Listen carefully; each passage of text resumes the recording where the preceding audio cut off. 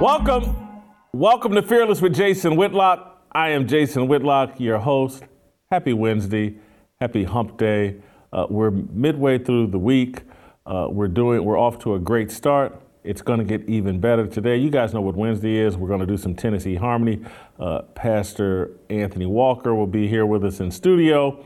Virgil Walker will join us via Skype. So will Dave Shannon in our Harmony discussion. We're going to talk about the Southern Baptist Convention and how it's blowing up, how the controversy at Saddleback Church and the ordaining of female pastors is bringing things with the SBC to a head. We'll talk about that in the Tennessee Harmony portion. Today's show is going to focus in on women, and it'll all be tied together. I'm going to walk you through a fire starter about the worship of women, and I'm going to connect it to events in the news, and then we're just going to have a conversation about women and the role of women throughout today's show. Shamika Michelle is going to join us to help us do that. She's written a column about something that's going on in North Carolina. They're celebrating the Crown Act at schools in North Carolina, in the Durham area where Shamika's youngest daughter is a high school senior. Shamika's written a column about it. We'll talk about it, and we'll talk about the female-led school board that instituted the Crown Act. Is some national legislation that the Senate filibustered, Republican senators filibustered into oblivion. It didn't make it as a national piece of national legislation, but it has, some states are adopted. I believe 20 states have adopted some form of the Crown Act. And so we'll get into that, and I'll connect it to some things going on in sports and things going on in the rest of the culture. And we'll have a big discussion about all of that. I want to start by telling you guys first, think of my new haircut. Just got my hair cut today. I always look so much better with a fresh cut.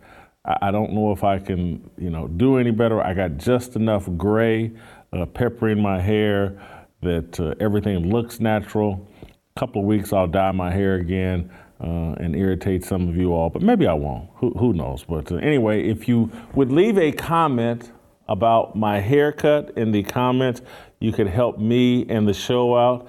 If you love my haircut, or if you dislike my haircut, I need you to hit the likes button. I think we came a little short of my goal of 5,000 likes yesterday. We need to hit that today. This haircut, this new jacket that I'm wearing, I've worn one like this before, but it was a 2X. This is actually the 1X version of it that fits much better. I mean, look how good I look. I mean, if I look good, you got to hit the like button. If I look bad, you got to hit the like button. Either way, we need 5,000 likes today. 5,000. We're in a fight with the algorithm and with YouTube and with the kind of conversations we like to have on this show. They're working against us. That's why I need you working for us by hitting the like button. That's got to be part of your routine. That's got to be when you tell your friends and family about the show. You got to tell them to hit the likes button. You got to tell them to go over to Apple and leave a 5-star review. Hit 5-star review, then write a little comment about how much you enjoy this show. We have to fight big tech and the things they're doing to try to limit our influence. It's just little small things I need from fearless soldiers. This isn't about your money. This isn't about something that'll take you an hour. These are just little tiny things you can do to support the fearless movement. It is a movement. We got the roll call coming. I'm getting very, very excited about that. I was on texting with Tamara, who sings Freedom at the end of our shows Monday, Tuesday, Thursday, and Friday.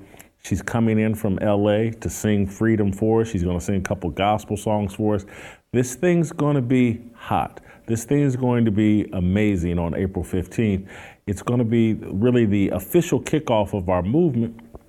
All I'm asking you to do is come out here to Nashville, and while you're not here in Nashville, just hit the likes button. Just hit the 5-star review.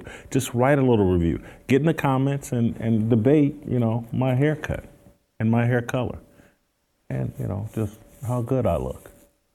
Before I do anything else, though, now I got something for the really, really super committed fearless soldiers, or those of you that really want to make an impact in the culture. Preborn. You guys know I love Preborn because Preborn, like me and like you, we believe in the sanctity of life in the womb. We believe that it's important for the mindset of men, women, and society for us to support life in the womb. Life starts in the womb. If you get in that mindset of life, the sanctity of life in the womb, it will dictate your behavior once life comes out of the womb. That's how you know, that's how you have a proper society that treats life with a great deal of value. So it starts with supporting life in the womb, and good fearless soldiers like myself, like you all, like everybody that watches this show knows that we have to support organizations like Preborn. You guys have seen the founder, Dan Steiner, on this show.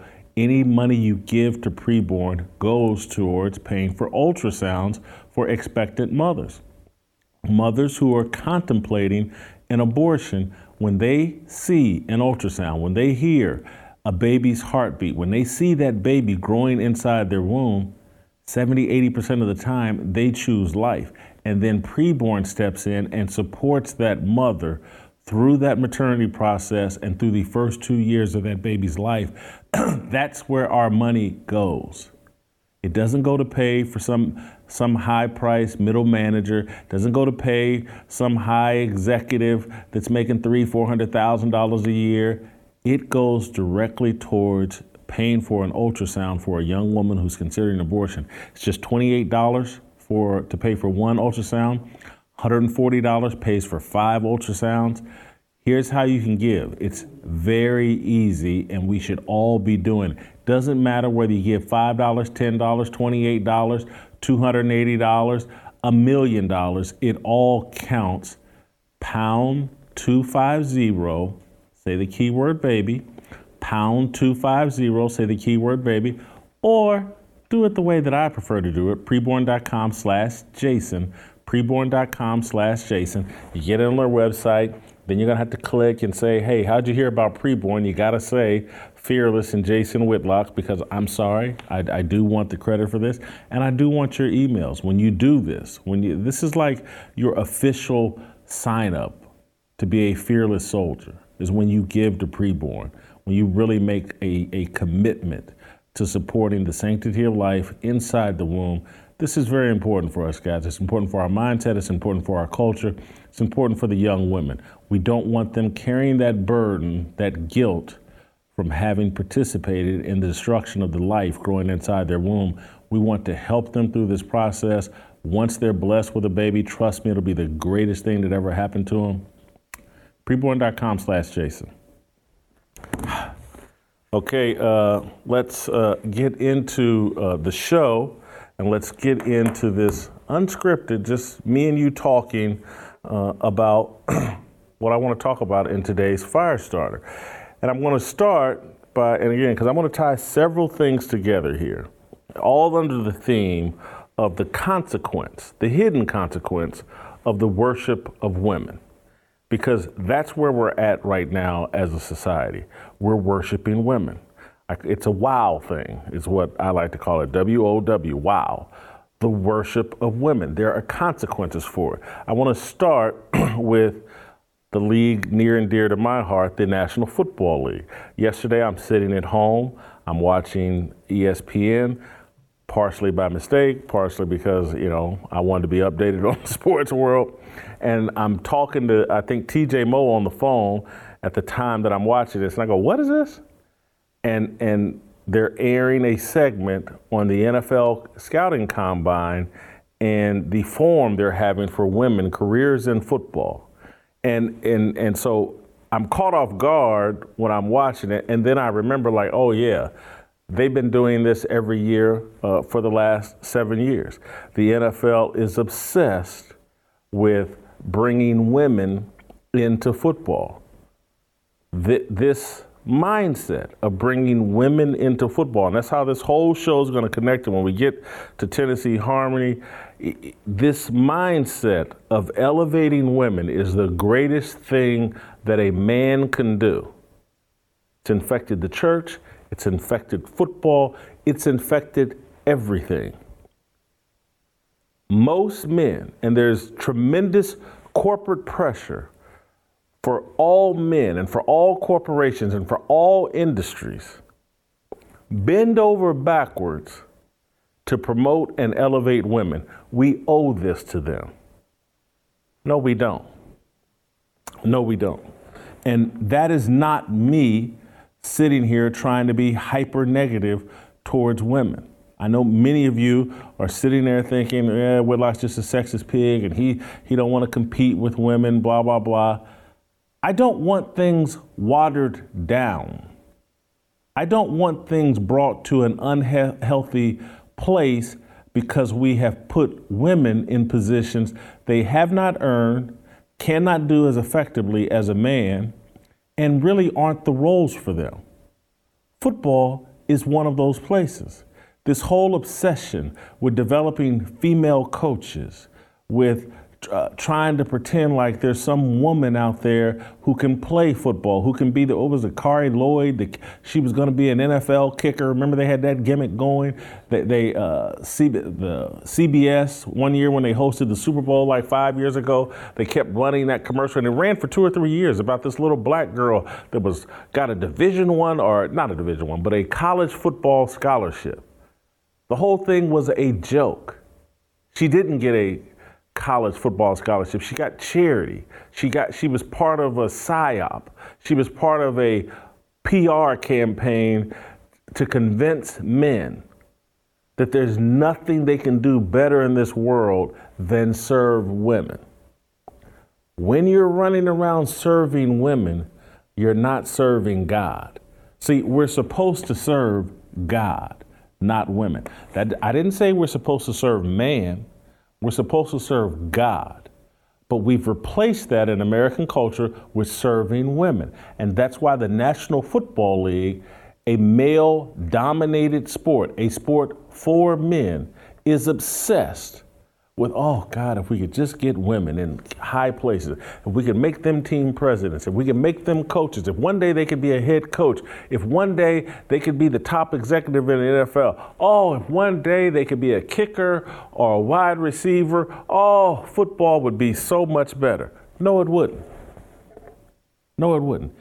Because the more we're in this mindset, and this has been going on for more than a decade, and we've watched football get softer and softer and softer, less compelling, less competitive, and more concerned with making sure no quarterback ever gets touched. We're destroying football with our worship of women. And oh my God, we got to make it so mothers feel comfortable with their sons playing football. Miss me. If the standard for what we should and shouldn't do is based on what a mother is comfortable with her child doing, most of the innovations we've had, we wouldn't have skyscrapers. We wouldn't have made virtually any progress. Life is filled with an abundance of risk, and risk takers are rewarded. But when you get in this worship of women mindset, safety becomes the priority. You downplay risk taking and you soften everything and try to eliminate risk. And without risk, there is no great reward. So I'm watching SportsCenter yesterday, and they're talking about their 7th annual Women in Football Forum at the Combine. I'm watching Roger Goodell talk about this. I'm watching NFL executives and coaches talk about it, and everybody's pandering. None of them believe what they're saying. None of them think football is going to be improved by injecting women into the game. Nobody believes that. But they're all lying. It's pervasive. In basketball, Charles Barkley, who is known to be the most honest guy in televised sports, I love Charles Barkley, but I'm watching everybody bend to the worship of women mentality that we have here in America. We put out these silly movies, The Woman King. We put out Wakanda Forever, where women are saving the world and there's no men. And if there is a man, all they do is what a woman tells them to do. We're building this fantasy world around women are the greatest thing in the world. And Charles Barkley is now even in on it. He told People magazine, I believe last week, it started circulating, some of these American companies will get off their A's and get these girls endorsements so they don't have to go overseas to play in the off season. And he's basically talking about WNBA players need to be paid like NBA players.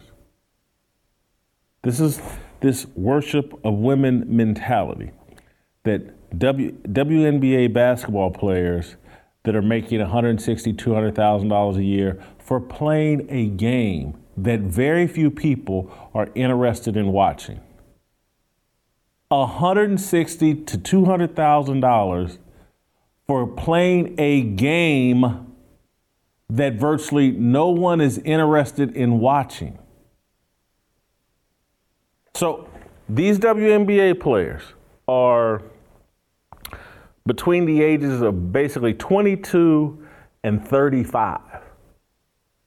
And they're making $100,000 to $200,000 to maybe $225,000 playing basketball. And we somehow think they're being treated poorly. They play about 30, 40 games during the summer. 30 to 40 games, and they get a check for $200,000, close to. They get a six-figure salary for playing 30 games of basketball during the summer with hardly anyone watching. This is between the ages of 22 and 35. This takes up about 3 months worth of their time. For 3 months, someone 22 to 35 will get paid close to $200,000 for playing a game. Are you kidding me? And I'm supposed to feel sorry for them? I'm supposed to feel like they're being taken advantage of and mistreated? I used to be 22. When I got out of college, I made $5 an hour working for the Bloomington Herald-Times. I can't do the math anymore. Can't remember, but probably my first year out of college, I think I made around $14,000 at age 22 or 23. I made with a college diploma, working, and was happy about it. Didn't feel like I was oppressed. I got what I deserved. I spent so much time in college playing football and drinking beer that when I got out, I wasn't qualified for a full-time job that probably would have paid me at that time $26,000 a year if I had been qualified for full-time work. But I wasn't qualified, so I had to get in where I fit in and work my way up. This is the path for most young people. But we're crying about basketball players in a league that loses $15 to $20 million a year and is totally subsidized by men in the men's league. The worship of women is driving us nuts and making us do things that make no logical sense. We're operating off emotion. We're operating off of, we want everybody to feel good, and we want everybody to feel good about us. And so let me go out here, Charles Barkley, who's got the reputation as one of the most outspoken people in sports. Let me go out here and tell everybody what they want to hear. Companies need to ante up for women's basketball players because they're so important. This is a clown society when we are focused is on hey, can we get women's basketball players paid more money or any athlete more money? They're not doing something important. But what they want to happen is they want to build these women basketball players up into idols no different than LeBron James and Deshaun Watson and I like Patrick Mahomes, but Patrick Mahomes and all these other useful idiot athletes who don't do anything important for society. They want them built up as idols because those guys have spent so much time developing their physical attributes that they really on the short bus. And I'm just sorry. I used to be an athlete. I used to be a dumb jock. And even the smart jocks, many of them were dumb in comparison. And they lived a pampered, privileged life. I was a mid-major college football player and was treated like royalty at my high school. Let alone how Jeff George was treated. Let alone how LeBron James and all these other guys that are superstar athletes get treated. But those are the perfect people the puppet masters want to develop into influencers because they're too stupid to think beyond what's best for them. And so all these female athletes, from Megan Rapinoe to Diana Taurasi to Brittany Griner, they want to develop them into useful idiots to influence the culture. And they want to do it in the WNBA because anybody that knows anything about the WNBA knows that the WNBA is an alphabet mafia league. Talk to any straight woman who had the misfortune of playing in the WNBA. Listen to what they say about that league. Who runs it, what kind of bullying goes on, what the sexual pressure is in the WNBA. And so they got Charles Barkley out there. He doesn't know it. He's been a pampered athlete his whole life. Again, I like Charles. But my God, this guy was a freak of nature in 7th and 8th grade. He's been a pampered athlete his whole life, treated like royalty his whole life. He has no idea that this promotion of the WNBA isn't about fairness or equality. It's about the alphabet mafia and building up these women and this league as an idol so that our kids will follow the lead of Brittany Griner, who went on stage at the Image Awards with her hair cut looking like Colin Kaepernick Jr., or Trevor Noah. They want more of that in front of our kids as idols, as people we worship, as people that, oh, look at they make millions of dollars for playing 30 games of basketball that nobody watches. That's who you should listen to, baby girl. That's your role model, Brittany Griner. Her pronouns are they, them, and scissor.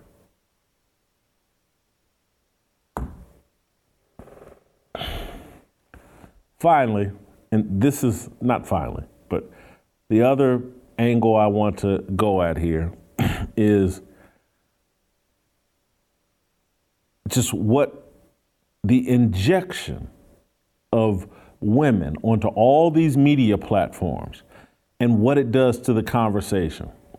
If you sit a woman in this room with me, and particularly if you sit attractive women in this room with me, my conversation's going to change because I'm going to start catering my comments to the women in this room. I'm not going to want to offend them. I'm not going to want to do anything to jeopardize the possibility that one of them might like me. And that's why I don't have women sitting in this room with me, because I want to have a truthful conversation. I don't want any bait that's going to lead me to say, well, she may not like that. And, one night she may be thinking about giving you some. So you better say X, Y, and Z, Jason. It happens. And so I'm going to show you, and I've talked about this before, but on all these media platforms, they've set these Barbie dolls on these desks and platforms to control men, to make sure that they think with their smaller head and let that dictate everything that comes out of their mouth. And that's why much of the conversation in the media is stupid and illogical and emotional and removed from truth, because everybody's performing. It's a very feminized conversation. And so I want to show you this conversation that transpired on CNN in the last week. And they're talking about a serious issue, or that they're pretending to. The lack of black doctors.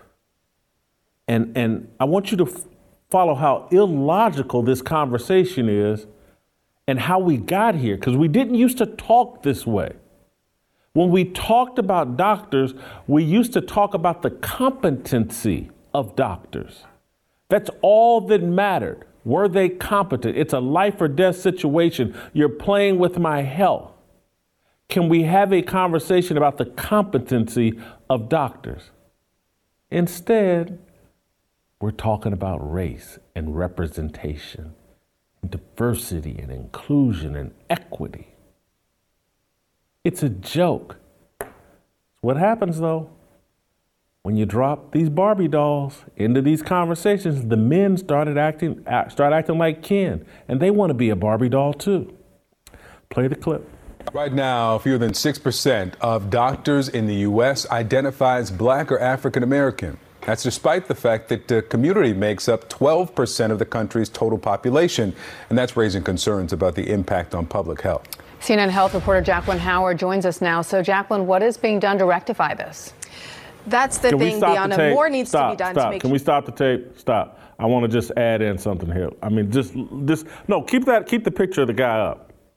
He is surrounded. I want you to, he's in a hostage situation right now. He is surrounded by two attractive women. He can't think. And I know one of them's on Skype, but one of them's sitting next to him, and he is surrounded. And all the truth and all the manliness is going to get squeezed out of him. It already has. You've already heard him, just how he framed the conversation up. Because trust me, that man in his real life, when he goes into the doctor's office, he don't care what color the doctor is. He wants to know, can the doctor do the job? Is he qualified? But because this man is surrounded by two attractive women, he turns into a complete idiot. And it's fine. Get you an attractive woman at home and be that idiot at home. And tell that woman at home anything you have to tell her so that you can get into that sweet spot that you'd love to be in between. But on TV, talking to the world, giving people advice, you need to keep that in private. But instead, you're leading an idiotic conversation so that you'll come across as sensitive, and any woman out there watching, or these two women that you're surrounded by, will like you. Now, watch this, where this Barbie doll takes the conversation. Go ahead. Our physician workforce here in the U.S. reflects the diversity seen among patients. Now, what has been done so far? We've seen more efforts to get STEM programs in grade schools. At the medical school level, we've seen more mentorship programs, particularly for students of color. But when you look at the physician workforce right now, active doctors at this moment, we're still seeing 5.7% are black or African American, and that's compared with, as Victor said, 12% of the U.S. population. When you look at Native Americans, less than 1% of doctors are Native American, and that's compared with up to 2% of patients. When you look at Hispanic or Latino physicians, 6.9% are doctors, compared with up to 18% of the U.S. population. So those differences are what's concerning here. And experts say we need to do more to make sure our doctor workforce reflects the diversity seen among patients. Yeah, we need to do more, because the research shows, and we've discussed this before, the benefits of a more diverse workforce. Sometimes doctors will dismiss the concerns or symptoms of a certain demographic. Explain what the studies show. Exactly, Victor. And research shows that when we have a more diverse physician workforce, there's more understanding and more trust between the patient and the doctor. If the doctor has an understanding of the patient's cultural experiences, cultural background, lived experiences, especially when it comes to racism or discrimination or other aspects of their life, that can help with that physician-patient relationship. And we also see that patients are more likely to follow a physician's medical advice if they do have a feeling of being heard and understood. So all this plays a role in really improving public health, Victor and Bianna. I hope Victor got her phone number. I hope. I hope there's some benefit, some payoff to that. Any of us that have ever been to the doctor, unless you're an idiot, unless you're part of some racist cult, you don't care about the color of that doctor. It's not part of your thought process. Now, maybe in some cases, like I will say this, as it relates to a dermatologist, I like a black dermatologist because I think there's some skin issues relative to black men that a black doctor may have more experience. He may see more patients like that. But at the end of the day, I've gone to all kinds of dermatologists. I've gone to all kinds of different doctors, and race really isn't an issue, and it isn't for any of us. And this whole thing about feeling heard and understood and lived experiences. Trust me, Victor knows how stupid that is, but he can't say it because he wants her phone number. He wants to make sure that if he's ever in the same city with her, she will have lunch or dinner with him, or hopefully breakfast. That's what happens. And that's why men have to quit worshiping women. It's taking us straight to hell. It's making us stupid. There's no one there trying to elevate the conversation. It's all foreplay. So now I want to show you what the tragic consequences are when you play this diversity game and you worship women and you think that, oh my God, we got to have diversity or things aren't right. Let's throw qualifications out the window and I'm going to show you how this manifests itself and what some of the consequences are. You've heard the story about Megan Hall, the young 26-year-old police officer, I believe in Laverne, Tennessee, not far here from Nashville. She was getting banged by most of the guys on the workforce, or half dozen guys on her police force in Laverne. They all got fired. A little young white girl, her boss, the police chief, and her co-workers, all taking turns tag teaming her. You've heard the story. It made national news. She became a meme and a joke. Well, now she's suing. And she's suing and saying that she was groomed by her boss and her co-workers and her peers. I want to play you this news clip. You don't have to take my word for it. Here's a news station, I believe in Tennessee, that covered this story. A woman at the center of the Laverne sex scandal is now suing the city. Former officer Megan Hall is also suing chief of police and two sergeants she was allegedly involved with. And the lawsuit alleges that Hall has suffered from lost wages, reputational harm, mental suffering, loss of enjoyment of life, and emotional distress because of all of this. Let's go to WSMV's Courtney Allen for more here. Lauren, the lawsuit says Hall already suffered from mental health issues when the then 24-year-old started at Laverne Police in 2021. And they only got worse. The lawsuit says Sergeants Lewis Powell, Ty McGowan, and Chief of Police Chief of Police Chip Davis used their power to sexually exploit the new female officer. The details of the lawsuit are hard to stomach, detailing the alleged sexual abuse that Hall says she experienced.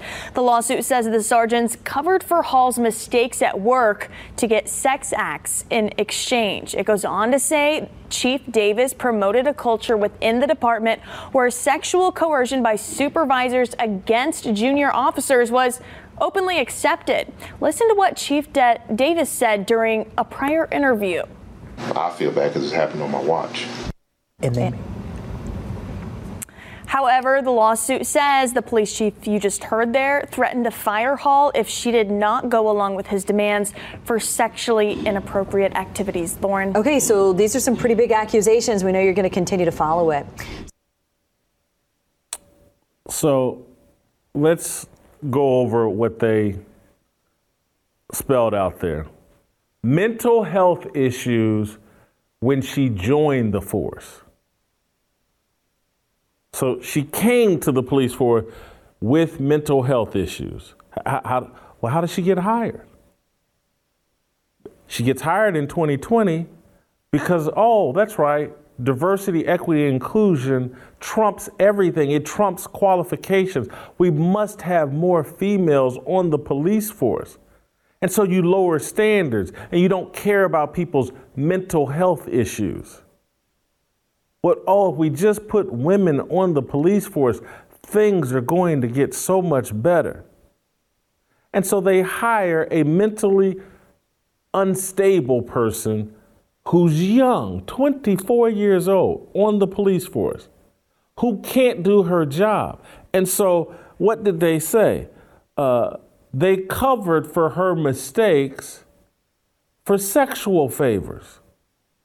And you're right, you can blame the men. I've already told you what happens to men when women enter the equation. Our thinking goes out the window, out the door. Our IQ gets lower.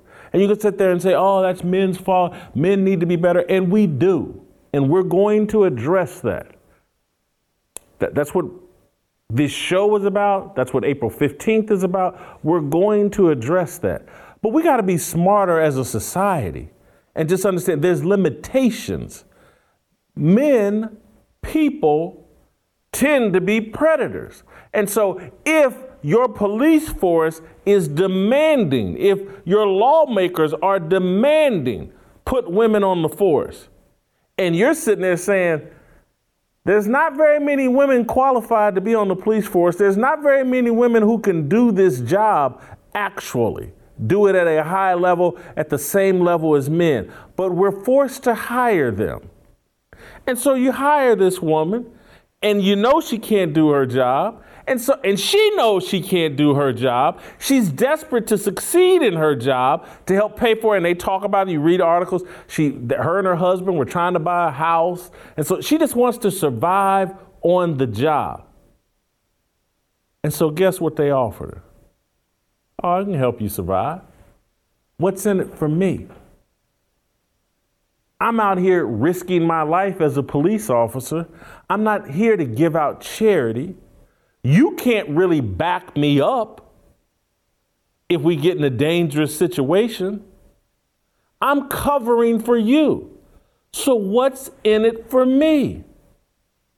And these men started asking for things that would compensate for her incompetency and for doing her work and for them being less safe trying to cover for someone who clearly can't do her job.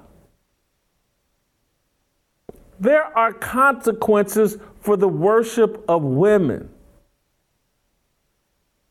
These are real, and we're doing this throughout all of American society.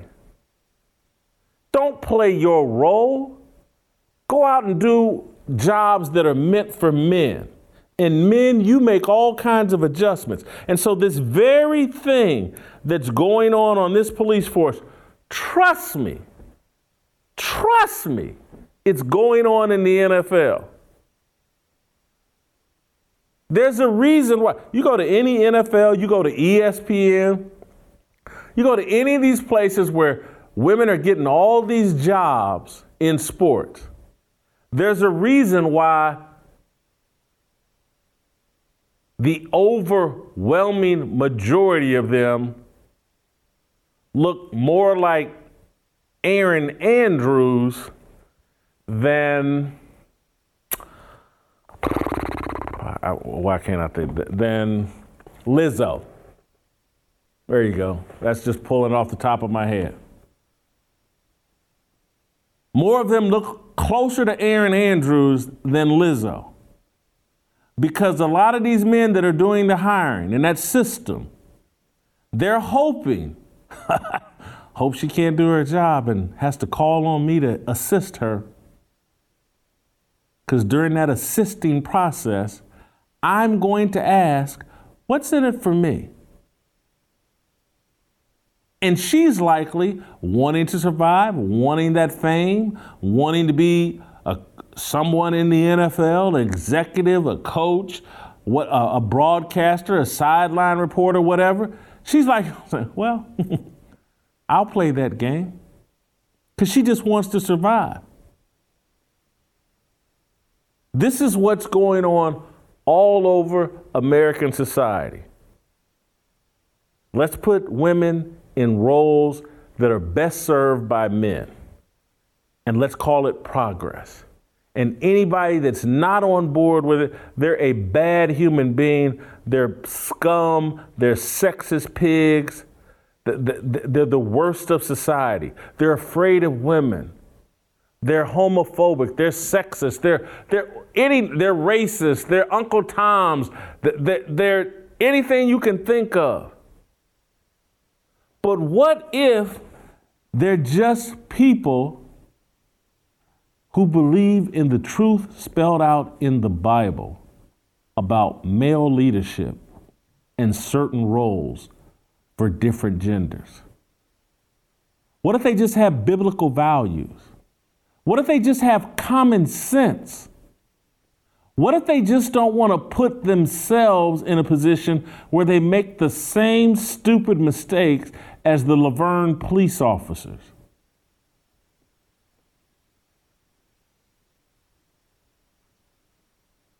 What if there are people like that?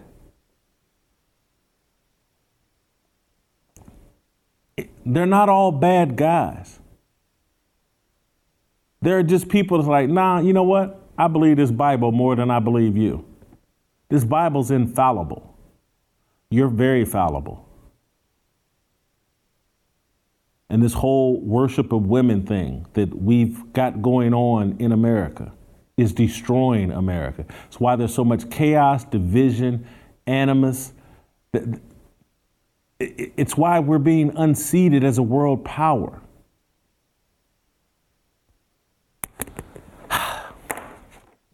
So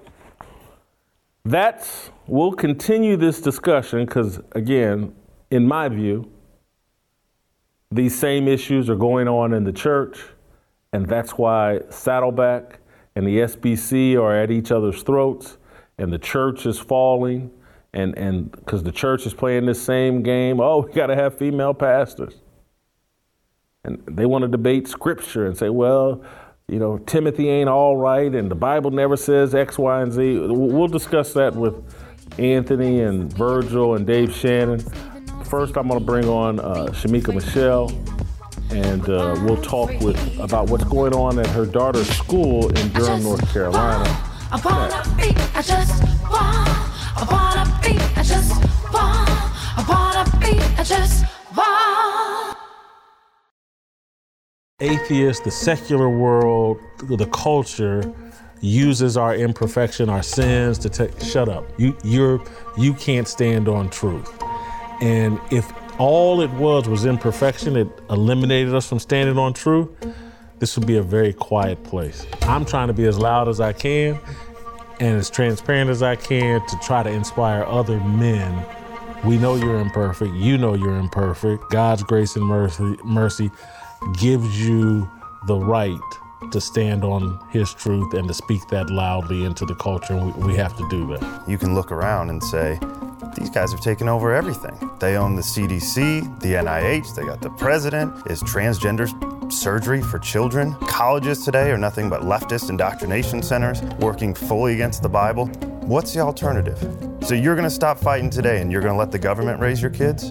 And you're going to turn around and let them chop off your 12-year-old daughter's breasts and let them sterilize your son and tell him that he's a girl? And you're going to let them make the Bible hate speech? You're the last line of defense here because nobody else is going to do it, and God's going to walk with you. This is literally worth dying for. Absolutely. I'm telling you. So it's like everybody, that's a nice little metaphor. This is it. If there's a hill to die on, this is it. The Overton window has been moved right in front of our children's bedrooms. And there are all types of people that are trying to climb up in the ladder. And every good father should be on his post so that when they peek their head up over the windowsill, you kick the ladder back down, let them know you move on to the other house because we're not playing that around here. Sometimes just standing up, just saying no, we're not going to do that. Not my marriage, not my kids, not my family, not my community, not my church, not my city. Just declaring that's victory enough. In prepping his disciples, he tells Peter, he's like, listen, Satan desires to sift you as wheat, but I've prayed for you. We're gonna face some ups and downs in life, and we're not gonna always get it together. But if we stay on the path, if we stay chasing after, running after Jesus, running after his way, he's even praying for us. Now, I like it when you pray for me, Jason and TJ. I appreciate that, but to have Jesus pray for me, that makes me feel pretty good. When you make it through this sifting process, go back and strengthen your brothers. So we all have a responsibility as men. Once he's delivered me through this, I have a responsibility to go back and bring some other folk out. You do a roll call to just let people know you're not alone, be confident in your positions, and we're going to inspire you. We're going to eat, fellowship, listen to some music. It's going to be the first of many roll calls that we do. So we're looking for soldiers. We're going to put out our best recruiting pitches for soldiers.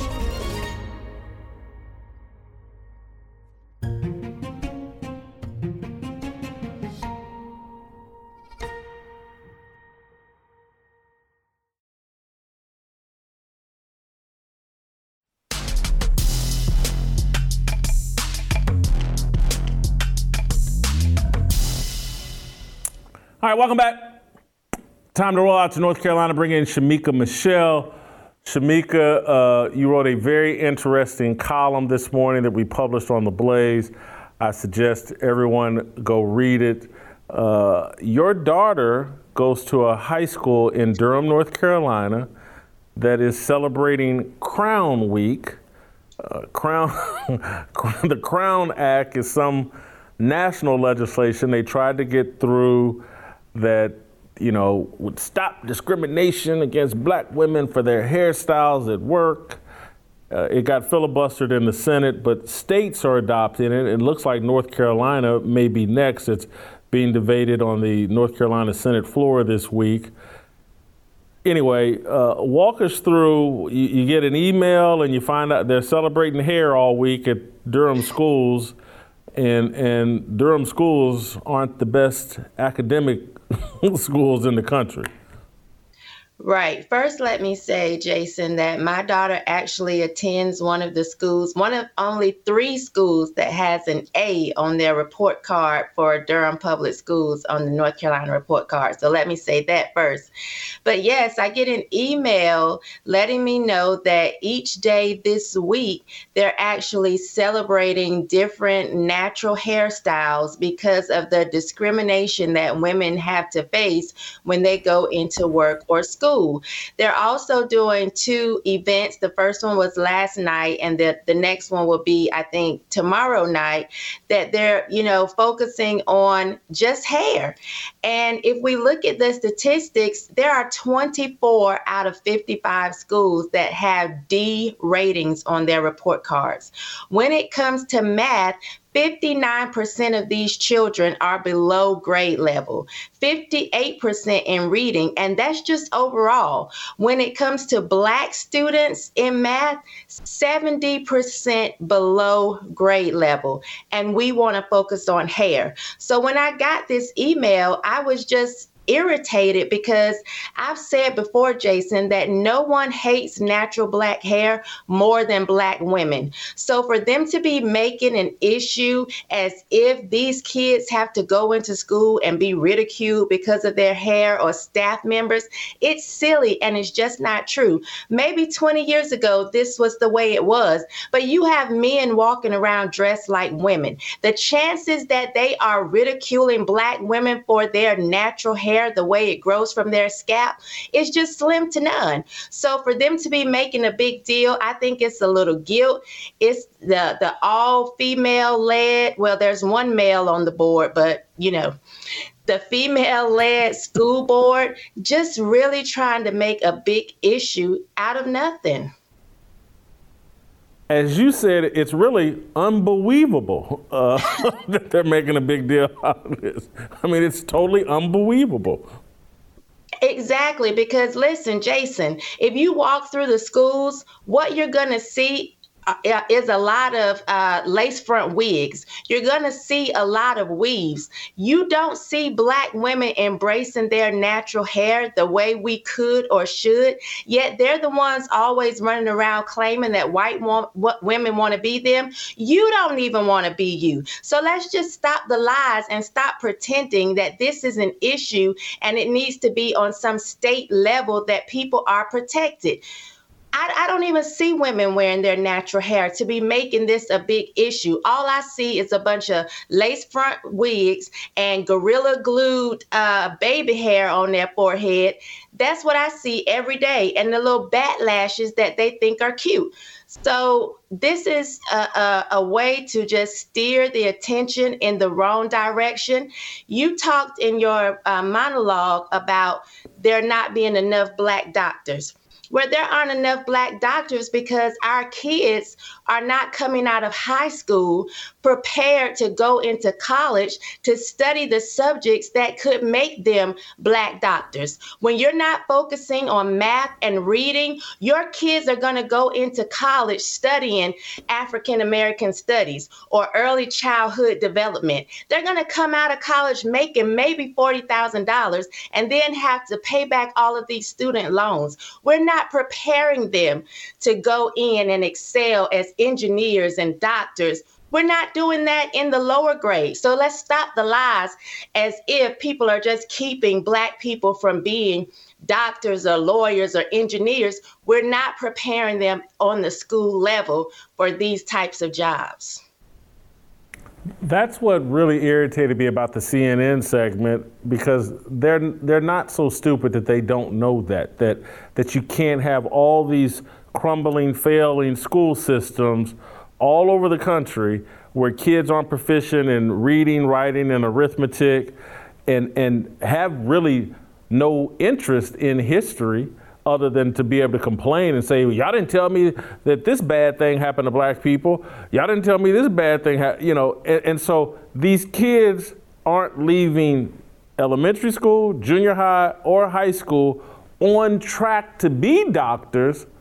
So why should we be shocked that they're only 5.9% of the percentage? But they don't want to talk about that because it feels like all that we can do in schools, and this is a school that I think you said 66% of the principals in this school system are female. 70% of them, I think, are black. And it's like all they're doing is trying to make sure kids feel good in school, not trying to make kids learn. You got to feel good before you can learn. I'm not sure if that's the case. That certainly wasn't the case in athletics. They try to wear us out and then teach us so that we could actually think when we were tired and struggling. They give us some adversity, and that made us better competitors and more interested in learning.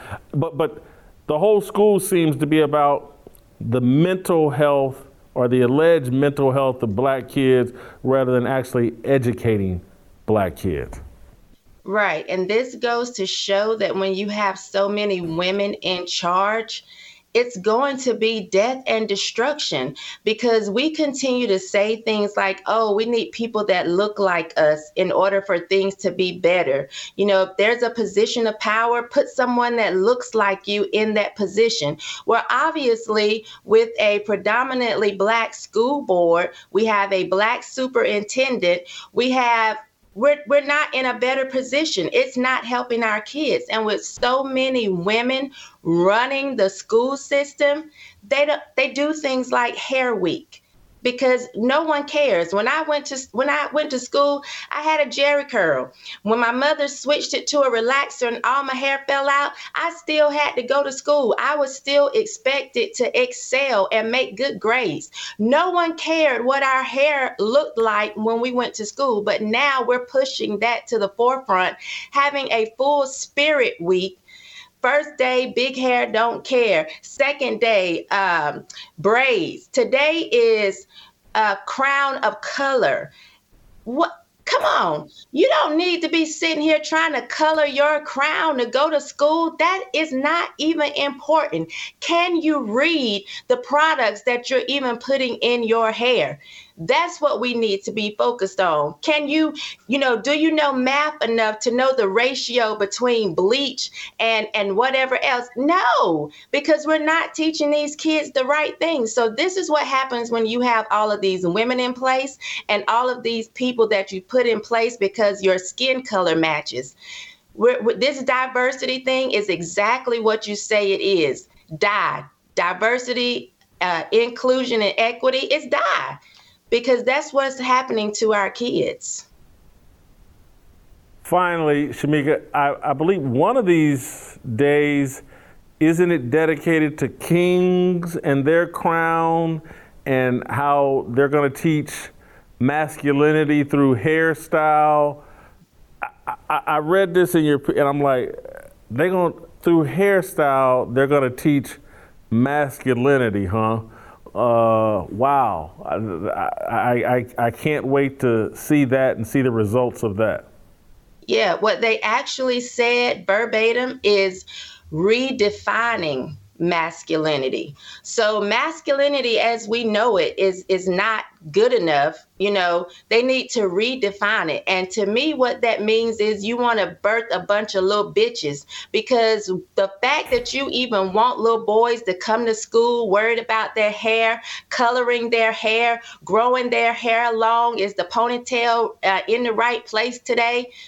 We don't want you women to redefine masculinity. What you've done over the last 50 or 60 years pushing feminism has already started to redefine masculinity, which is why we're in the place we are today. We don't need you to do anything else. We need y'all to really clock out and go in a kitchen somewhere and fix a sandwich, because what you're doing in corporations and schools and it is not helping, and you're messing things up.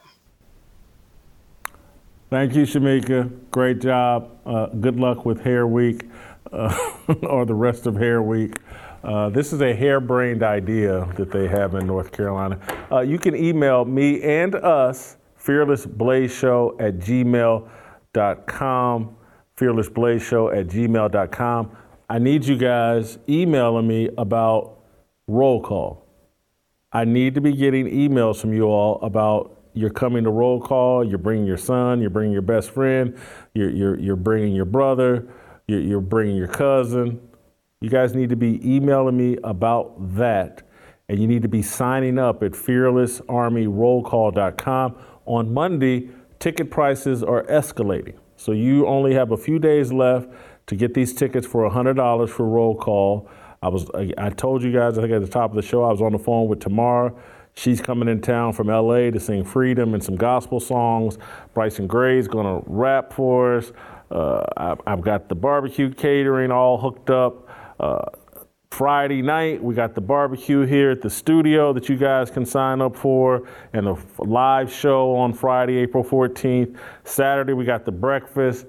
You need to do it this week, today, because on Monday, we're gonna jump the ticket prices.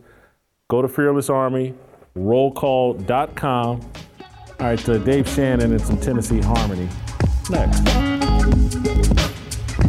All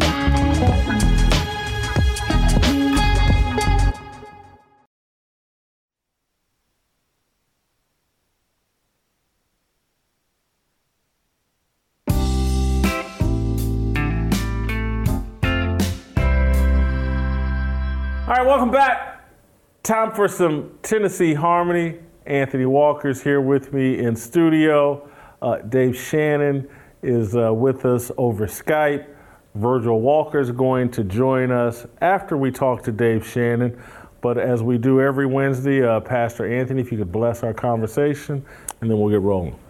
Father God, we're thankful for this day and all the days you've blessed us with. Father, help us today to adhere to your word, to display your grace and mercy to those that we come in contact with, and that this show and this segment will be a blessing to those who hear it. We're thankful in Jesus' name. Amen. Amen. So, Dave, you kind of put me on this topic. I saw a tweet of yours about what's going on with the SBC and the feud they got with Saddleback Church out in Orange County, California. Then I read an LA Times story titled, titled "A Very Dangerous Course: What Saddleback Church Ouster Means for Southern Baptists."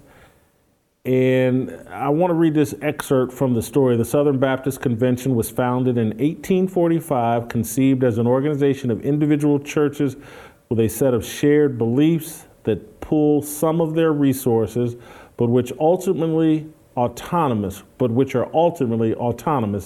Now some Southern Baptists fear an ultra-conservative ideological wing of the organization is imposing its own beliefs and values on other churches.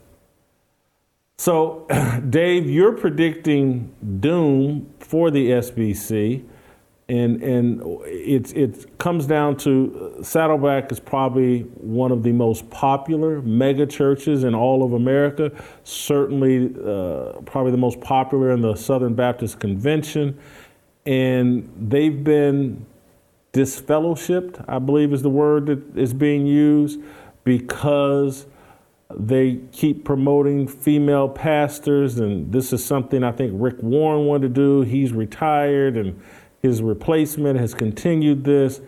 Dave, I use your tweet as a jumping off point to help us understand what you think is going on here from your point of view. Yeah, Jason, it's not just this issue with Saddleback that made me tweet what I tweeted, which was basically, we are right now watching the dismemberment of the Southern Baptist Convention. And I'm really saying that it's happening because of a lot of other things. But one of them is the Saddleback issue. One large helping of guilt, I believe is what I said, and then 6 tablespoons of cowardness. Now, just so you know, I got to put a few bona fides on the table. I'm a Presbyterian. I baptize babies, and I believe in paedo communion. There is no reason for me to be involved whatsoever with the Southern Baptist Convention. We don't even have any true fellowship between Presbyterians and Southern Baptists beside we both believe in Jesus. But I did a documentary back in 2019 with a group called Founders Ministry. Tom Askell was the head of that ministry. And so I got into the Southern Baptist conversation because when I went to the Southern Baptist Convention, then I started seeing that the Southern Baptist Convention is a microcosm of American politics and culture. And so goes the Southern Baptist Convention, then so will go the rest of American culture. And they have been dealing with some problems and issues far longer before we ever started dealing with them. And if that bastion of hope falls, that is the last Christian institution in America that is conservative and has never fallen to the liberal ideologies. Every major institution, Christian institution that existed had fallen through liberalism over the years. And because of the way the Southern Baptists are designed to operate, individual churches that come together in a federal collective, it has been able to topple the liberalism that's come in. Back in the early 90s and the late 80s, the Southern Baptists were dealing with this exact thing with women pastors and with liberal theology. It was actually in some ways worse than what it is now. They had doctrinal issues, Trinity Unitarian issues. They had women leading in their seminaries. It was all over the place. Women pastors. This is not a new fight for them. They were able to, in 13 years, turn the Southern Baptist Convention from going liberal like every other denomination and turn it back to a more consistent biblical institution. And they did that by narrowing the idea of the battle to women ministers and preachers. And what is the role of a woman? We're back, and I say we because I love these guys. This is why I'm fighting with this battle for them. They're back at the same place again because of the fact that during that time, whatever the problems of the Southern Baptist pastors and leaders were, and I think they had many, these are guys who still had some cojones. They were not guys who were able to be manipulated by guilt. Well, you move down about 30 years, and all of a sudden you have a new group of Baptist ministers who have forgotten the fight that they were in then and are now able to be manipulated by a cultural guilt between what you call it. It's critical theory, racism, sexual abuse is the leading one. How do we treat women? And these guys, not knowing the old stories, are opening up the door to the battle that they won to lose this battle because they don't have any balls, to be honest with you. And so that's why I said, hey, the biggest thing that is in this cocktail, this recipe that's destroying the Southern Baptists, is guilt manipulation. They are guilty in some way or another, and other outside ideologies and worldviews have come in to use that guilt to get a foothold. And so the women having roles and being treated rightly in the sexual abuse stuff and slavery and is just open the Southern Baptists up to say, we don't care anymore about our doctrine. We don't care anymore about what the standards are biblically. What is it that we can do to have this guilt taken off of us? And when we were making this doc, Jason, we had, I believe, 4 or 5 of the Southern Baptist Convention, so you know, has 6 seminaries. These 6 seminaries train all the people in the Southern Baptist Convention. We had 4 to 5 of those seminaries a part of this documentary. And when we started to see the play that was happening, we just released the trailer to kind of point to how the sexual abuse, manipulation, and guilt was going to get underneath the Southern Baptist Convention to manipulate them to do things that they shouldn't do. We just pointed to it, and all of those presidents dropped out. All those presidents dropped out. And even Al Mohler, who was a part of the documentary, wanted to drop out, but Tom Askell just said, nope, we're not doing it. You're going to be in it. It's going to happen. And so that has been, watching this go on, I'm watching the Southern Baptists lose the battles that they actually had won back in the day. That's some interesting. Anthony, are you following this? And Dave has stated where he's at as a believer. He's not part of the SBC. Mm-hmm. Is your church or No, we're not a part of the Southern Baptist Convention. The Churches of Christ are not a part of that. But one of the things as a part of my study and a part of my ministry, we have to keep our ear to the ground. As Dave said, the Southern Baptist Convention is a kind of a thermometer, so to speak. They kind of keep a pulse on how society views religion and how the church kind of responds to it. So how, whenever anything goes down, people look at that and they say, oh, well, look at what happened here, and their response, and it comes down through. What I saw with Saddleback, you could start to see the tide turning. Rick used Saddleback, as you pointed out. Saddleback is, one of the most popular churches and one of the most popular, obviously, associated with the Southern Baptists. But, he was able to do some things that probably the Southern Baptists would not have done prior to Saddleback just becoming this monolith. So because of that, when he starts making, I think it was about a year or so ago, when he starts doing hiring the women pastors, first it was kind of oh no, we're just, we're using the term pastor colloquially, just kind of a generic term for ministry leaders. But then as he fades out into retirement, we see, no, they're really pushing for women pastors. And, as Dave is pointing out, to kind of appease the societal view and the common person view to, hey, women can do this too. So I've watched it, paid attention to it, but no, we're not a part of it though. Dave, your take on Rick Warren, is he the primary culprit here in your view? I think because of where he stands at and because of his influence inside of the Southern Baptist Convention, I think he's a representative of that. But I think that really the culprit is, so the only reason that this is even an issue right now is not because Rick Warren has been doing this with women and trying to put them in positions of power for a long time. This is not new in the Southern Baptist Convention. They've known about it. What makes this a little different is that messengers, which are the people that are sent from churches to vote at the Southern Baptist Convention, were kind of getting fed up and said, hey, we want a committee put together to look and see if Rick Warren's church, Saddleback, is in line with the Baptist faith and message. So before in the Southern Baptist Convention, when they felt this drift coming, they knew they needed to gather around biblical doctrine that united them. The Baptist faith and message in 2000 was that document. And it makes it clear in that document that the office of a pastor is for a man. So this wouldn't have been something that the SBC would have actively investigated unless somebody on the floor, a messenger from a church, said, hey, is he being consistent with this? So there are other churches in the SBC that are doing this as well. And so who is the main culprit? Well, you can point the finger at Rick Warren, but I think it's the lacks of understanding what the doctrines and commitments are inside the SBC that allow for anyone to be in fellowship with the SBC.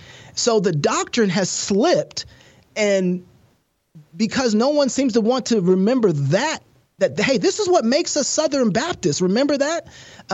It shouldn't have required a messenger to have to do this work. It should have required the Credentials Committee or somebody else at the Executive Committee to say, well, hold on. We have all this tithe money coming in and supporting these missions.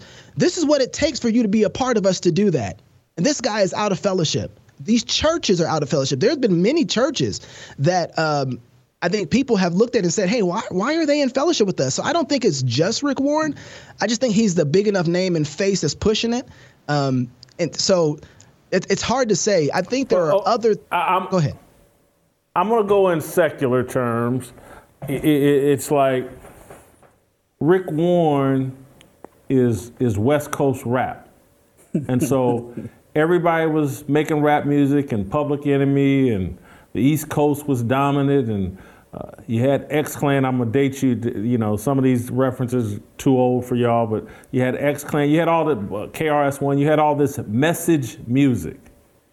And then NWA came out and started making more money and getting more popularity than everybody else, and everybody threw away message music to make gangster rap music.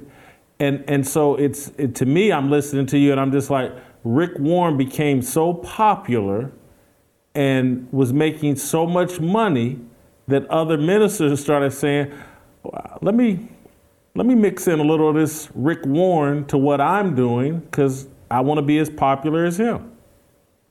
No, I think that I completely agree with that. And that's no different than what I've seen in the Presbyterian world, too, with Tim Keller.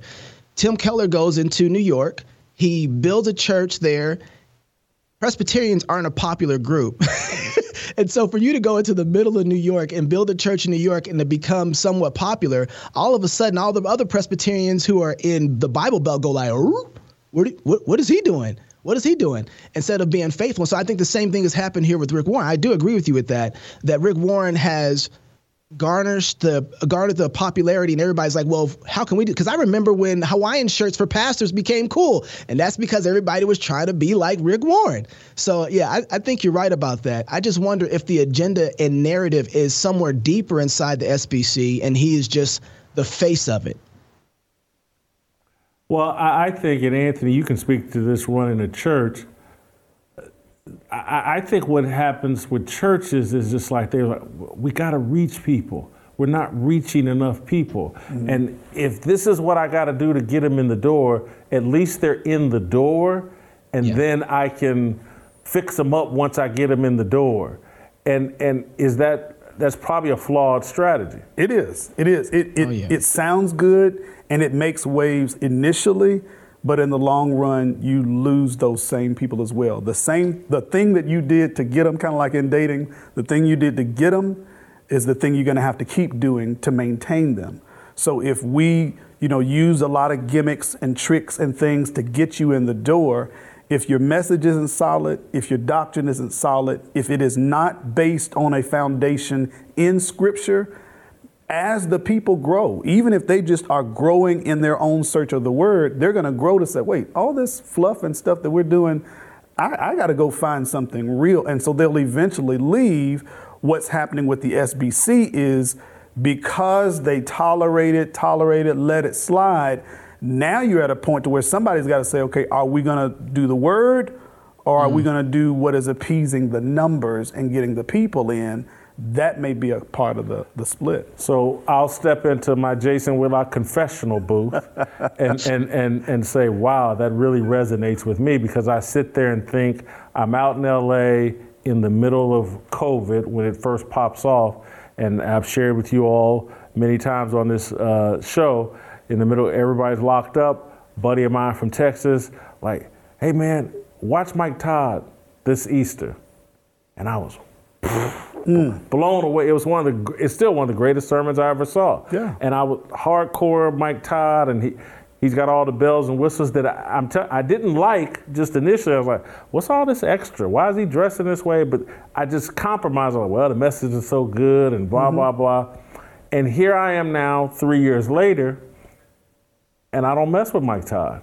I just, I look at it and I laugh. Yeah. And just, this isn't sound. And again, it's just what you're saying.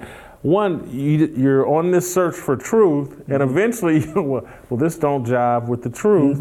And so I've lost my passion and enthusiasm, and his associate pastor started wearing lipstick, and Mike Todd with all his little videos on Instagram and all that other stuff. I'm like, wow. Anthony and Virgil were right. And Delano.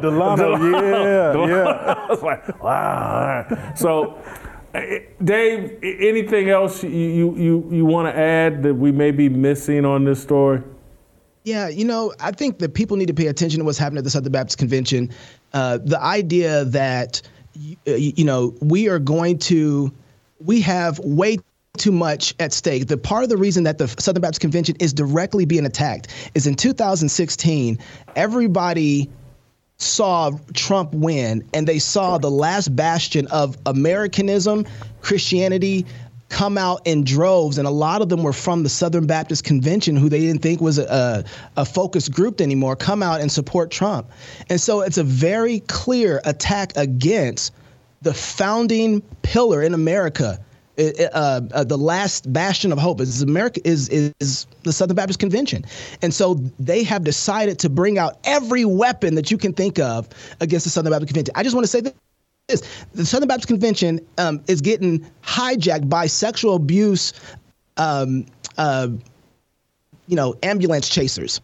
And the reason this is the case is because over 20 years, the Southern Baptist Convention has 700 abuse cases, over 47,000 churches. Over 20 years, government schools have like 15,000 every year. And people are coming after and writing articles and banging at the door of the Southern Baptist Convention telling them they have to change, when government schools should be saying, man, look, the Southern Baptist Convention doesn't want any sexual abuse cases. No church does. But if you look at government schools and then you look at the church and you say, man, completely perfect. How do we start becoming more like the Southern Baptist Convention so that we get a lot less of these kind of cases in our environment? But that's not what's happening. What they're trying to do is set up some new forms of institution inside the Southern Baptist Convention so that the Southern Baptist Convention ultimately starts looking like the world. And they are so compromised because of their guilt and not trusting in the gospel that they're being manipulated to do things and being set up by like companies like Guidepost that's influencing the Southern Baptist Convention on their ideas and what churches they need to look at and how they need to think about these issues. Guidepost supports LGBTQIA institutions and ideas. Why is the Southern Baptist Convention paying ties to a group like that? You guys have a standard. It's been working. Continue the standard and fight on. But because they're so compromised by guilt, they're letting these type of things underneath the camel's nose, underneath the tent, and they're being destroyed because of it. Dave, you've opened up a can that sounds like, and I've been afraid to say this out loud because I don't have all the information, but it's just a thought that has crossed my mind. The attacks on the Catholic Church for sexual impropriety of priests, I feel like, and has it been exaggerated? I'm not saying it doesn't exist, but the pervasiveness of it, I think, has perhaps been exaggerated. And by exaggerating and making movies about it and making it feel like every Catholic church is rife with this kind of impropriety, it totally damaged the strength, power, and influence of the Catholic Church. Yeah, I don't know enough about the Catholic Church to be able to speak to that as far as the stats. I will say this, though. When you have priests who are not married, not a whole lot of good comes from that situation. Okay, there's a requirements for an elder. He needs to have a wife who loves him and raises his kids, and he needs to be able to raise his kids in fear and admonition of the Lord. There is a reason that the Bible gives that status and that idea. And so I'm not surprised by that. I bet somebody who is Catholic would love to say, yes, that's absolutely right. I will tell you this about the SBC. Out of those 700 cases, half of them were adjudicated. They went to court. They dealt with the sin. They dealt with the issues. And I believe the other half of that 700 never rose up to a legal situation. So it's no doubt that we're getting played in this one. I'm asking out of ignorance. Is John MacArthur, is he getting caught up in this? Is he part of the SBC? He is not part of the SBC. He's independent, I believe. But he's getting attacked along these same... He didn't handle allegations of sexual impropriety, not against him, but gave women bad advice who were in abusive relationships. Mm-hmm. And so this is like, I mean, he's a pretty strong pillar of faith, and he's under attack. This is the play, Jason. It's guilt manipulation. It's to find some sort of way to get underneath so that you can lay down your arms. We have a standard. Churches have a standard by which they go about dealing with these situations. What guideposts and people like Rachel Denhollander and the companies that they're putting together, what they want to do is to take those judgments away from the church, the standards away from the church, and they get to make their own standards by which you judge the situation. And the church then gets recommended from them how you need to judge a situation. What is the biblical law? Now, we're not talking about whether or not you need to call the police on somebody who does something like this. We know that. But they want to take elders and leaders and men and have all these decisions made some other source outside of the church itself. Well, that's to make you impotent. It's to take away your authority, so you can't make these decisions. Thank you, Dave. I listened to all this. Man, I'm glad we had this conversation. We may have to circle back. We may have to just stay on it because Dave has unpacked and helped me understand. Wow. And I sit here, number one thought I think about is like, why I left LA. And literally I knew, like, hey man, if you don't get up out of this environment, your lust is going to cost you everything. It will, yeah. And it just, man, this is a lot to think about, but this is an important conversation. We'll do some more with Virgil Walker next. I just wanna be, I just wanna be, I just wanna be, I just want.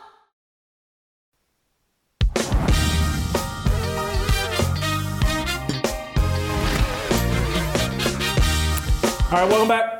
Let's bring in Virgil. I believe Virgil's in Atlanta today. Virgil, want to bring you into this conversation we're having about Saddleback and the disfellowship and discord within the SBC. I'm sure you're following this very closely. I sent you and Anthony some tweets that caught my attention that were mentioned in the LA Times story. Minister Dwight McKissick, I'm burdened by the attempt to disfellowship Saddleback for this very reason. It's not about scripture or adherence to the BFM 2K that does not Baptist faith message that does not address the women's ordination or women serving as associate pastors. It's driven by power, male supremacy, and it stinks to the nostrils of God. Nowhere in Scripture is the word pastor assigned as being associated exclusively to males. It's a gift given to women too. An associate pastor of women, youth, children, worship, education, or administration does not violate the Baptist faith message 2K or the Bible. Testosterone versus doctrine. Dwight McKissick has said a mouthful. Do you agree, Virgil? Well, one, thanks for having me on this topic. Yeah, I've followed this for quite some time. I actually wrote a piece about it when the initial issues related to Saddleback hit the fan during the Southern Baptist Convention conference. Your question was, do I agree? No, I absolutely disagree. I know Dwight McKissick. I've followed him. He's followed me. We know one another. We've had conversations together, and we disagree on this particular subject.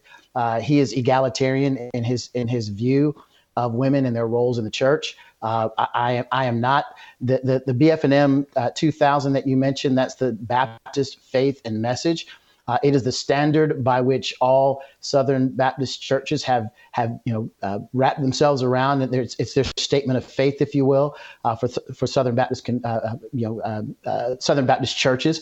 Here's what I would say about that as well, Jason. While that is the standard, and as a convention, we can point to that and say these are the operating principles that we've agreed to gather around as a convention. There are a number of Southern Baptist churches who don't adhere to on this issue of women, maintaining leadership within the church, within specific roles, but not as it pertains to the office and function of a pastor. And so Dwight McKissick is outside of the bounds of that from a BF&M standpoint. But along with McKissick, there are churches like Rick Warren's who've decided they want to operate differently. And my response to them, in the same way that it was to Saddleback, is if that's where you land on this particular issue, that's fine. Just be ready to remove yourself from the Southern Baptist Convention and do something different, right? This is not a hill to die on. I believe the issues related to the role of women in the church, I believe that's an important issue. I believe it's a biblical issue. In fact, I believe that God is the one who has decided who his church is, how it will function, how it will operate. And we have no right to determine that we know better than God or better than Scripture on these issues. And so as it relates to McKissick and others who decide to take a different tact as it relates to this, I think the word is sufficient on these issues, and they're just flat wrong. Anthony, this entire show, I've been talking about the elevation of women and putting them in leadership positions, putting them in non-traditional roles. That seems to be the mentality of America. And this conversation is helping me understand that it started with this movement in the church. And what we're seeing in the rest of society is a reflection of the battle and struggle that's going on in the church.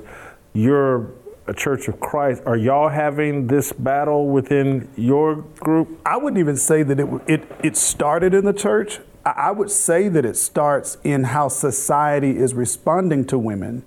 But the church has had to grapple with, do we stand with what we believe Scripture says? Or do we kind of make it comfortable for women? And there may be some questions. Were there some times possibly in history where, men or the church just relegated women? Hey, just get back in the back. We don't, you're not seen or heard, etc. Maybe so, but we still have to stick to Scripture. I want to point you to a passage, Jason, that really kind of helps me to frame this.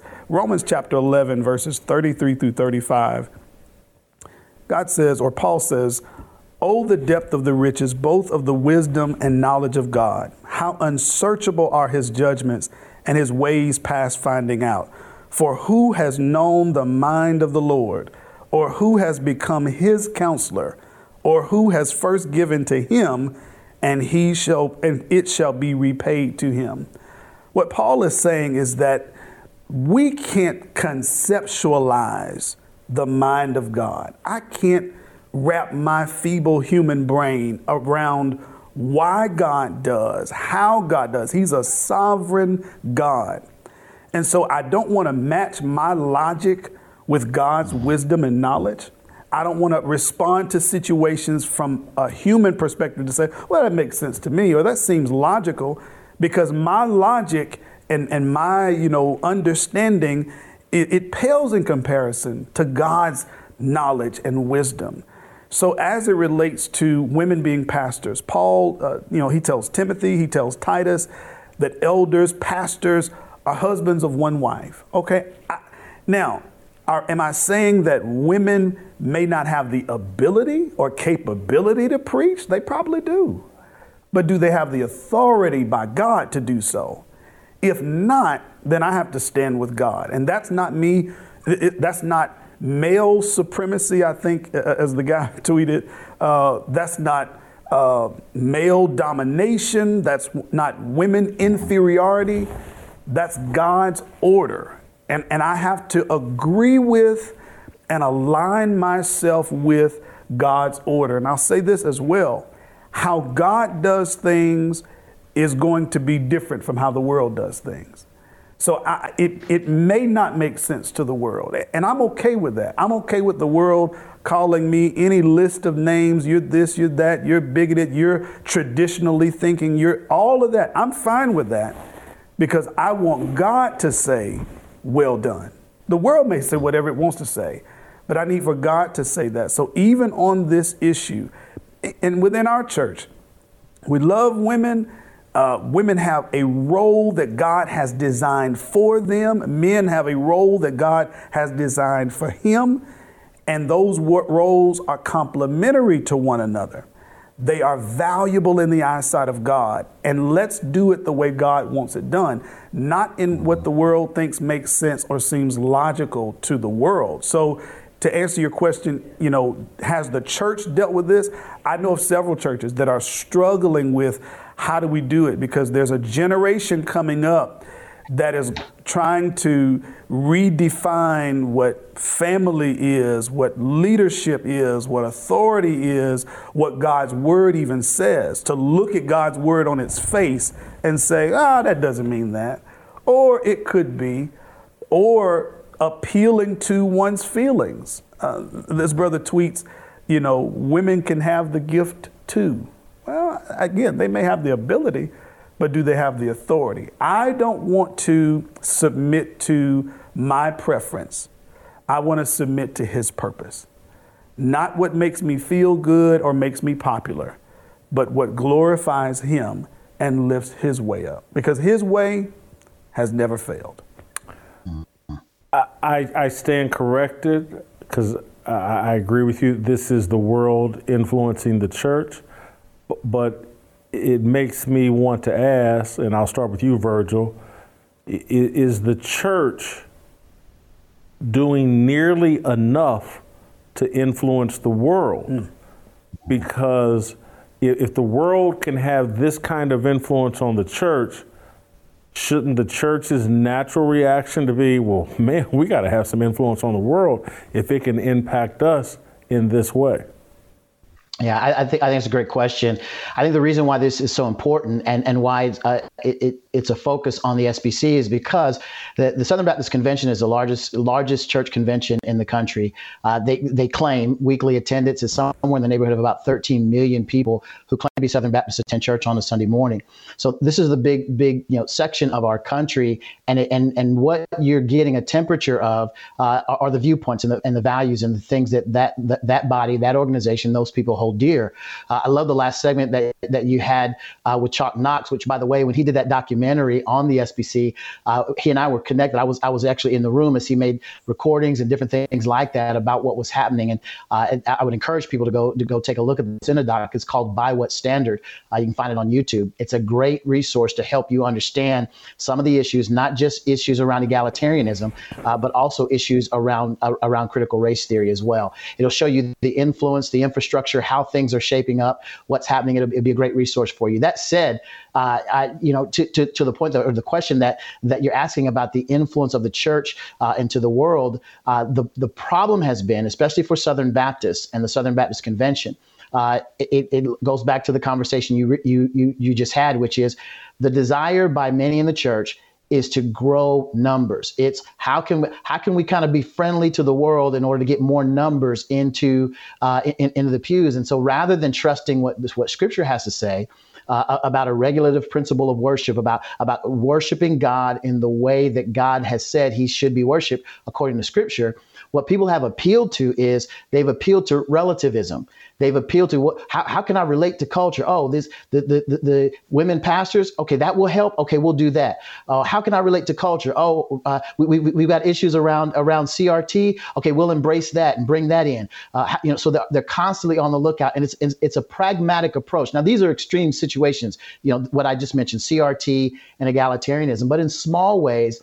All along the way, there have been capitulations, bowing the knee, walking things back in an effort to appeal to the world. There's so many people within the SBC circle, especially in leadership, who would rather be relevant than they are desiring to have God's revelation of his word permeate every facet of worship. And so that's where the rubber meets the road. You've got a lot of folks. I love what Dave said in the previous segment, when he talked about the guilt that has been a part of the SBC. And this has been the case for years, really since its founding. The SBC was founded on the basis of the fact that they wanted to separate from Northern Baptists to have a hold on slavery.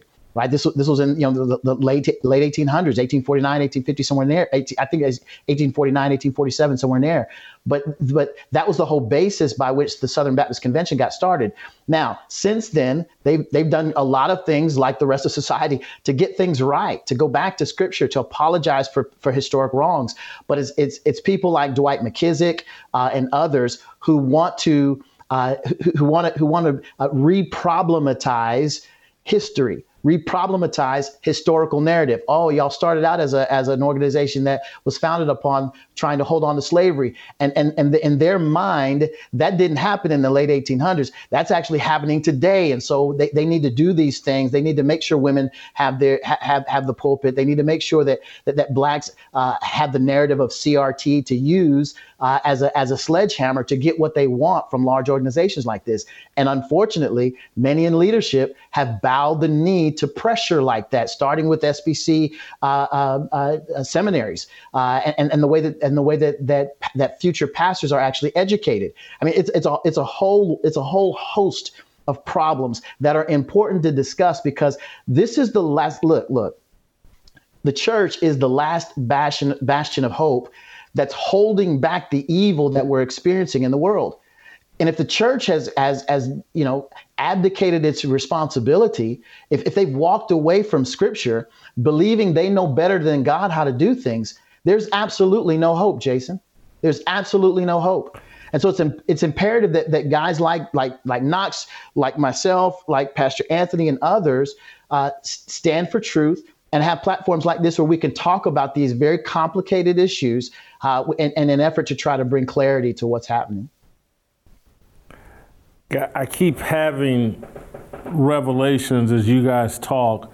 You've helped me understand something Dave was sharing. You just went back in on the guilt thing.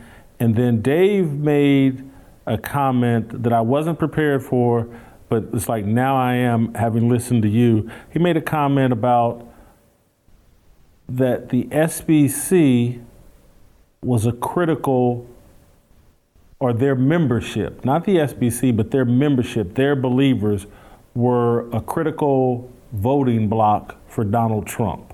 Absolutely. And that seems to be the guilt sledgehammer that's being, you guys and the way you do things are responsible for Donald Trump being president. And if you just had more women in here in leadership, that wouldn't have happened.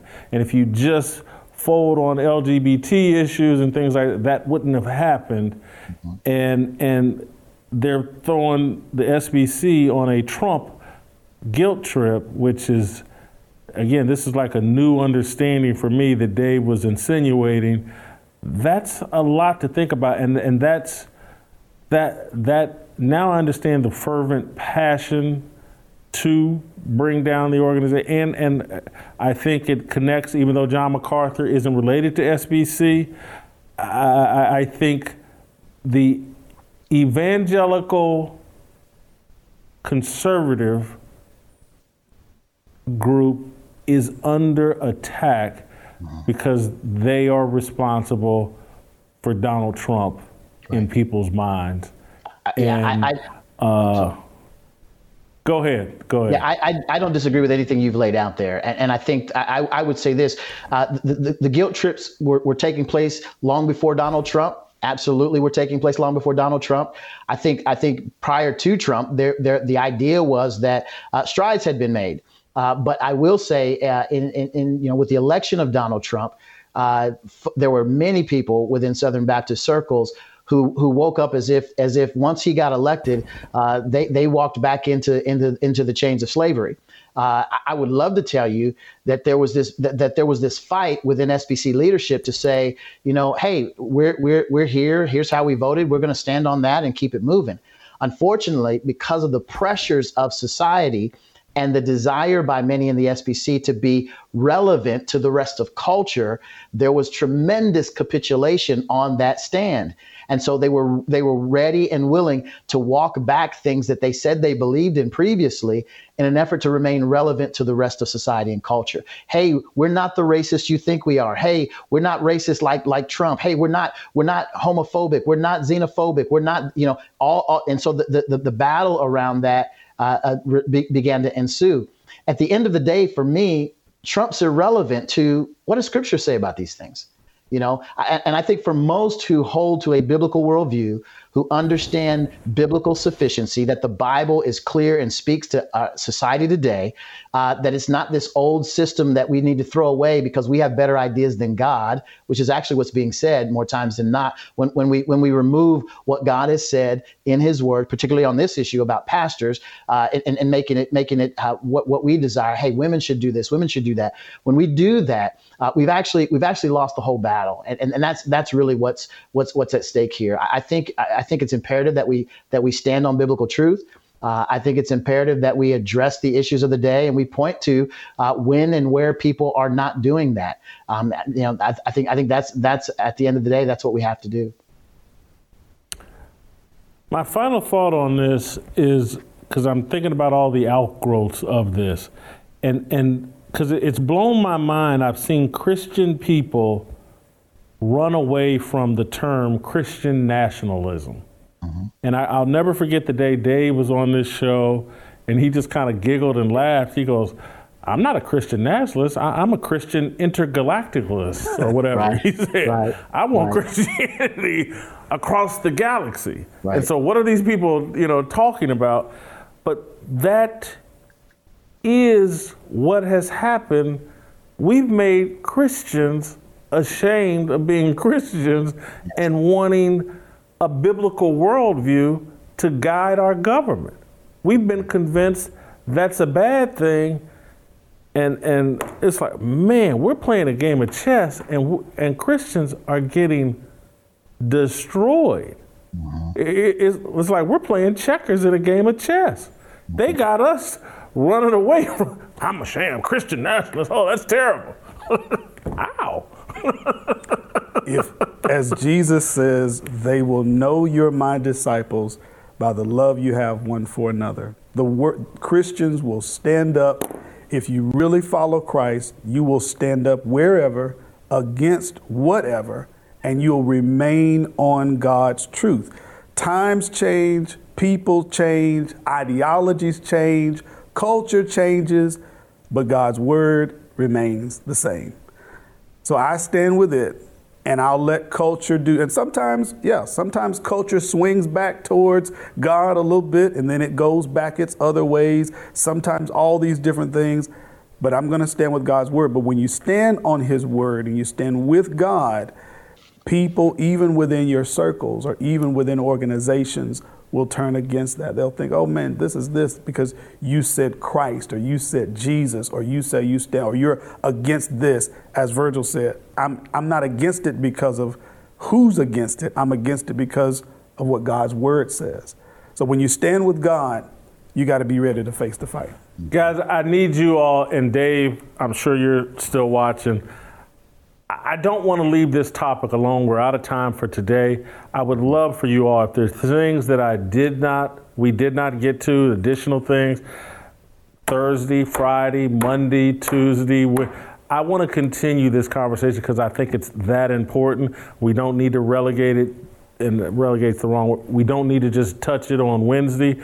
If there's more we can get to tomorrow, we'll cut out time and get to it, because I think this conversation is very important, and what's going on with the SBC is very important. Thank you guys so much for your time today. We'll play some Harmony, and we'll see you tomorrow.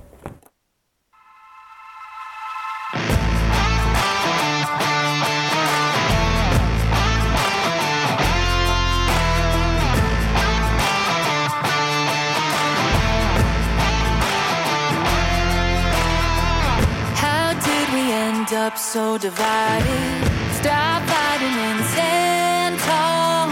We used to be a nation, one united. Now we're headed for downfall. God, let your light shine down. What we need more than anything now, harmony. Let's make a simple vow. Let's come together now. Harmony. Put all your weapons down. Love one another now.